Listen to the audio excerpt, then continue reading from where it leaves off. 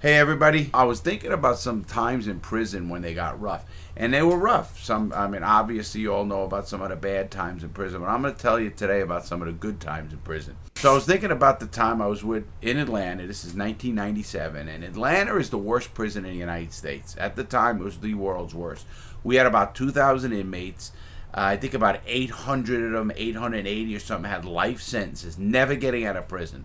The others move on. They're gonna get out, but they just go about their everyday life. They work what they call Unicor, and they work in the prison industries. I worked on the East Yard. I used to have to pick up papers or pick up trash on what they call the East Yard.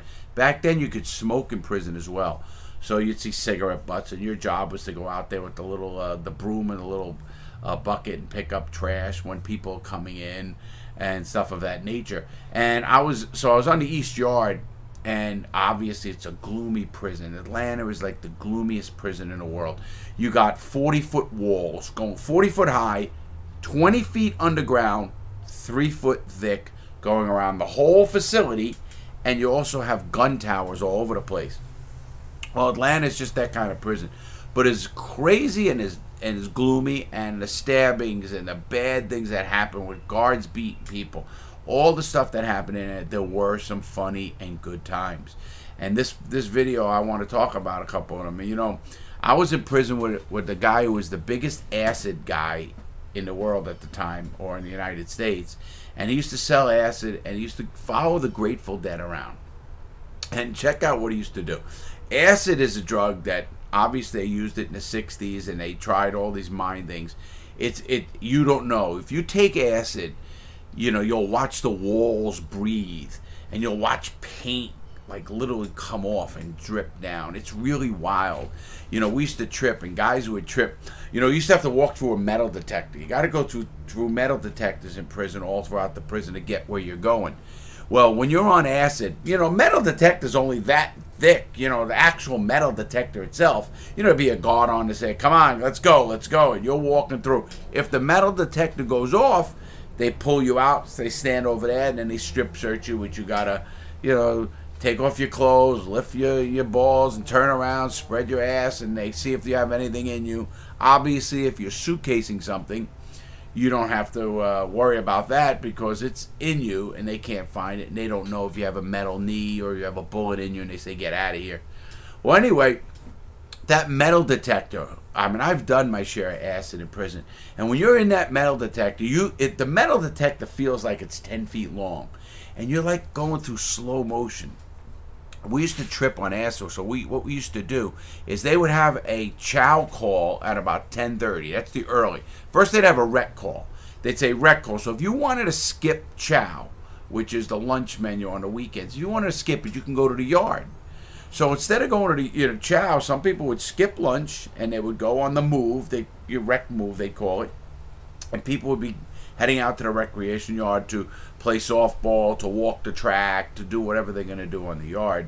And I remember going out there, skipping lunch, skipping any kind of eating, and I would lay on the yard and I would look up and I would see the clouds in the sky, and it would form all these characters, and it would look so weird, because when you're on acid, if you look at a wall, the wall looked like it's breathing, literally breathing, or the paint is dripping. It was weird, because you'd see guys standing on the tier inside the prison, and they'd be leaning down on the railing going around, and you'd know they're tripping, and it was so weird. So we had a guy in prison that used to follow the Grateful Dead around.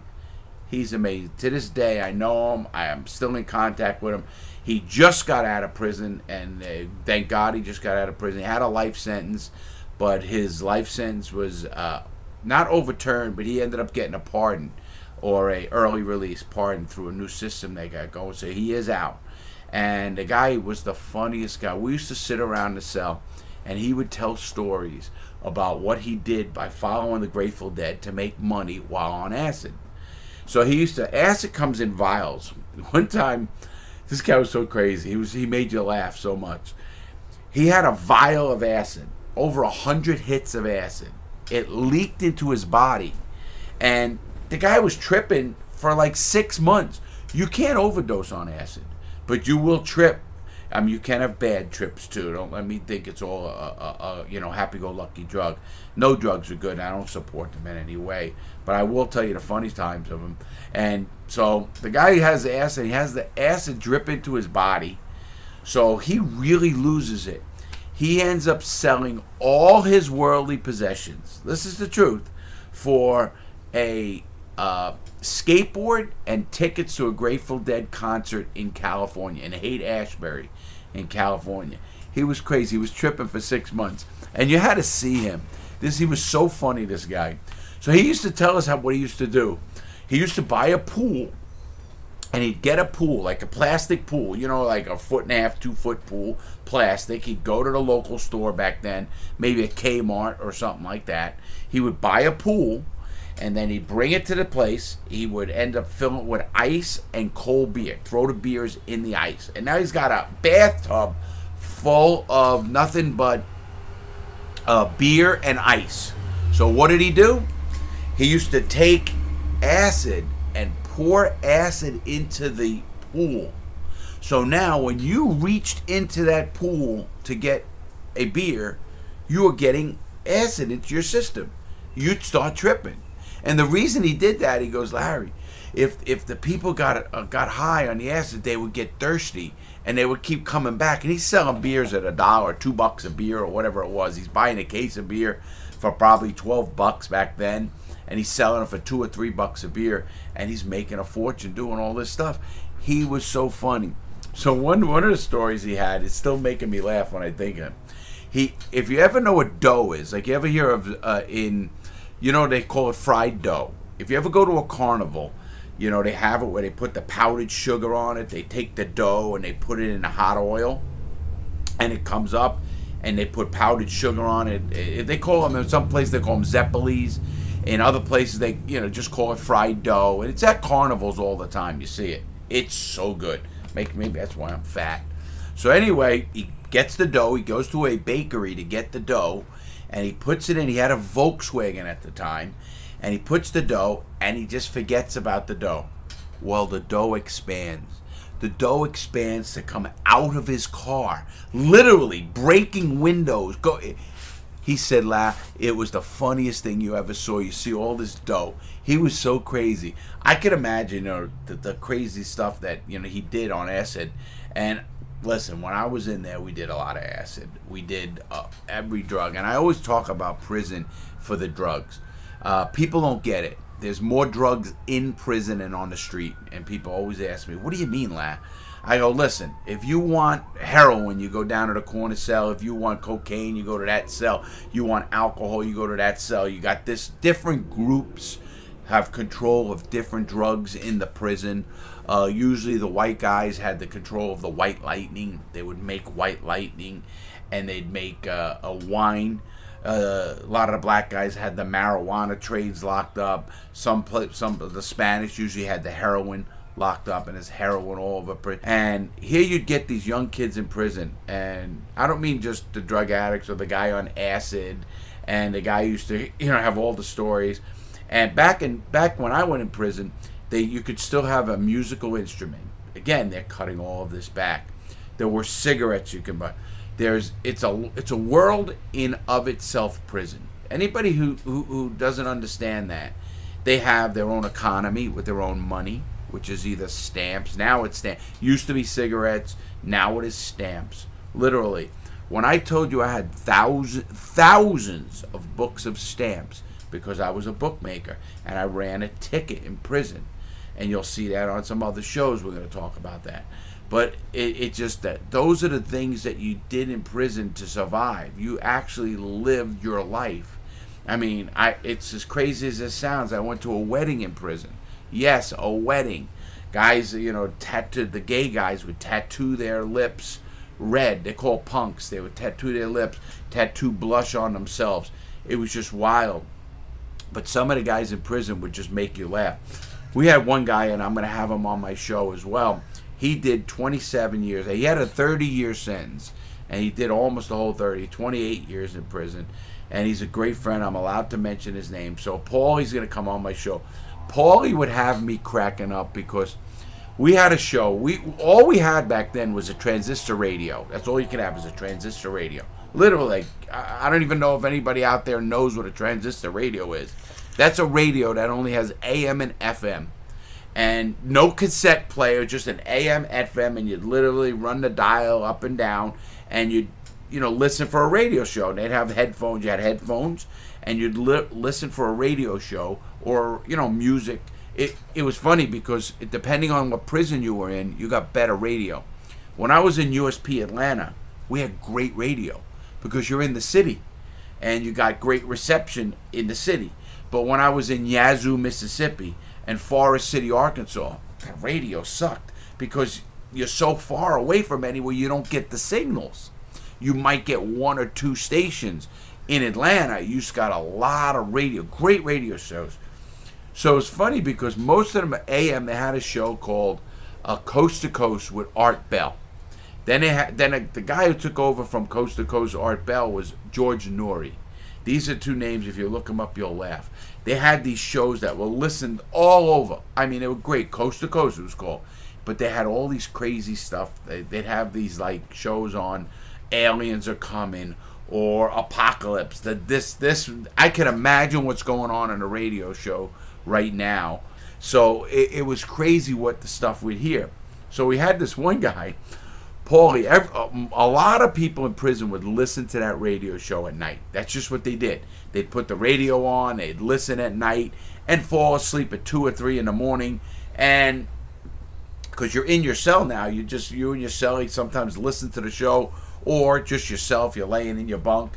And matter of fact, when I was on acid, I would listen to music on acid, and it was unbelievable. You could hear every single note in music on acid. It was like, bing, and you'd hear that, bing. You'd hear that, the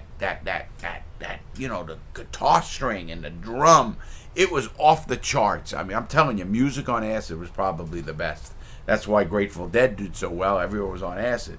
But anyway, so you're listening to music in your cell, but we used to listen to Art Bell. And he would come up with all these crazy things, like end of times. During I was in prison during Y2K. For young people wouldn't know that. When the year 2000 came, they thought the computers were all going to crash because they didn't think they had it set up to change over to the year 2000 from 1999 to 2000. They called it Y2K. And they thought the whole world, I'm telling you, you should have seen the theories and the stuff in the papers and on radio shows. It was crazy. So anyway, we used to listen to Art Bell. Then it was George Norrie, and we'd listen to these shows. Well, we had my buddy Pauli. Pauli did law work with me. Pauli's very smart. To this day, he does law work. He's a great guy. Him and I did law work. I used to fight the prison. He used to fight legal cases. So we'd team up and really go after and help people. First, we helped a lot of people. And then we'd sue the prison, do certain things like that to try to get changes from the bad things that were happening.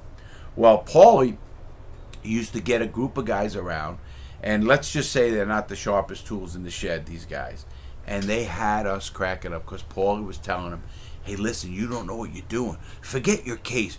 The world's ending soon. Haven't you listened to Art Bell? And these people going, what do you mean? Yeah, there's a meteor coming. And the meteor's going to hit the earth. And, the axis of the earth is going to turn. And before you know it, we're all dead. You know the prison don't care about it. That's why they're locking us down early tonight. Maybe it might have happened to lock us down early for some other reason. Pauli had the whole prison going crazy. Or these guys.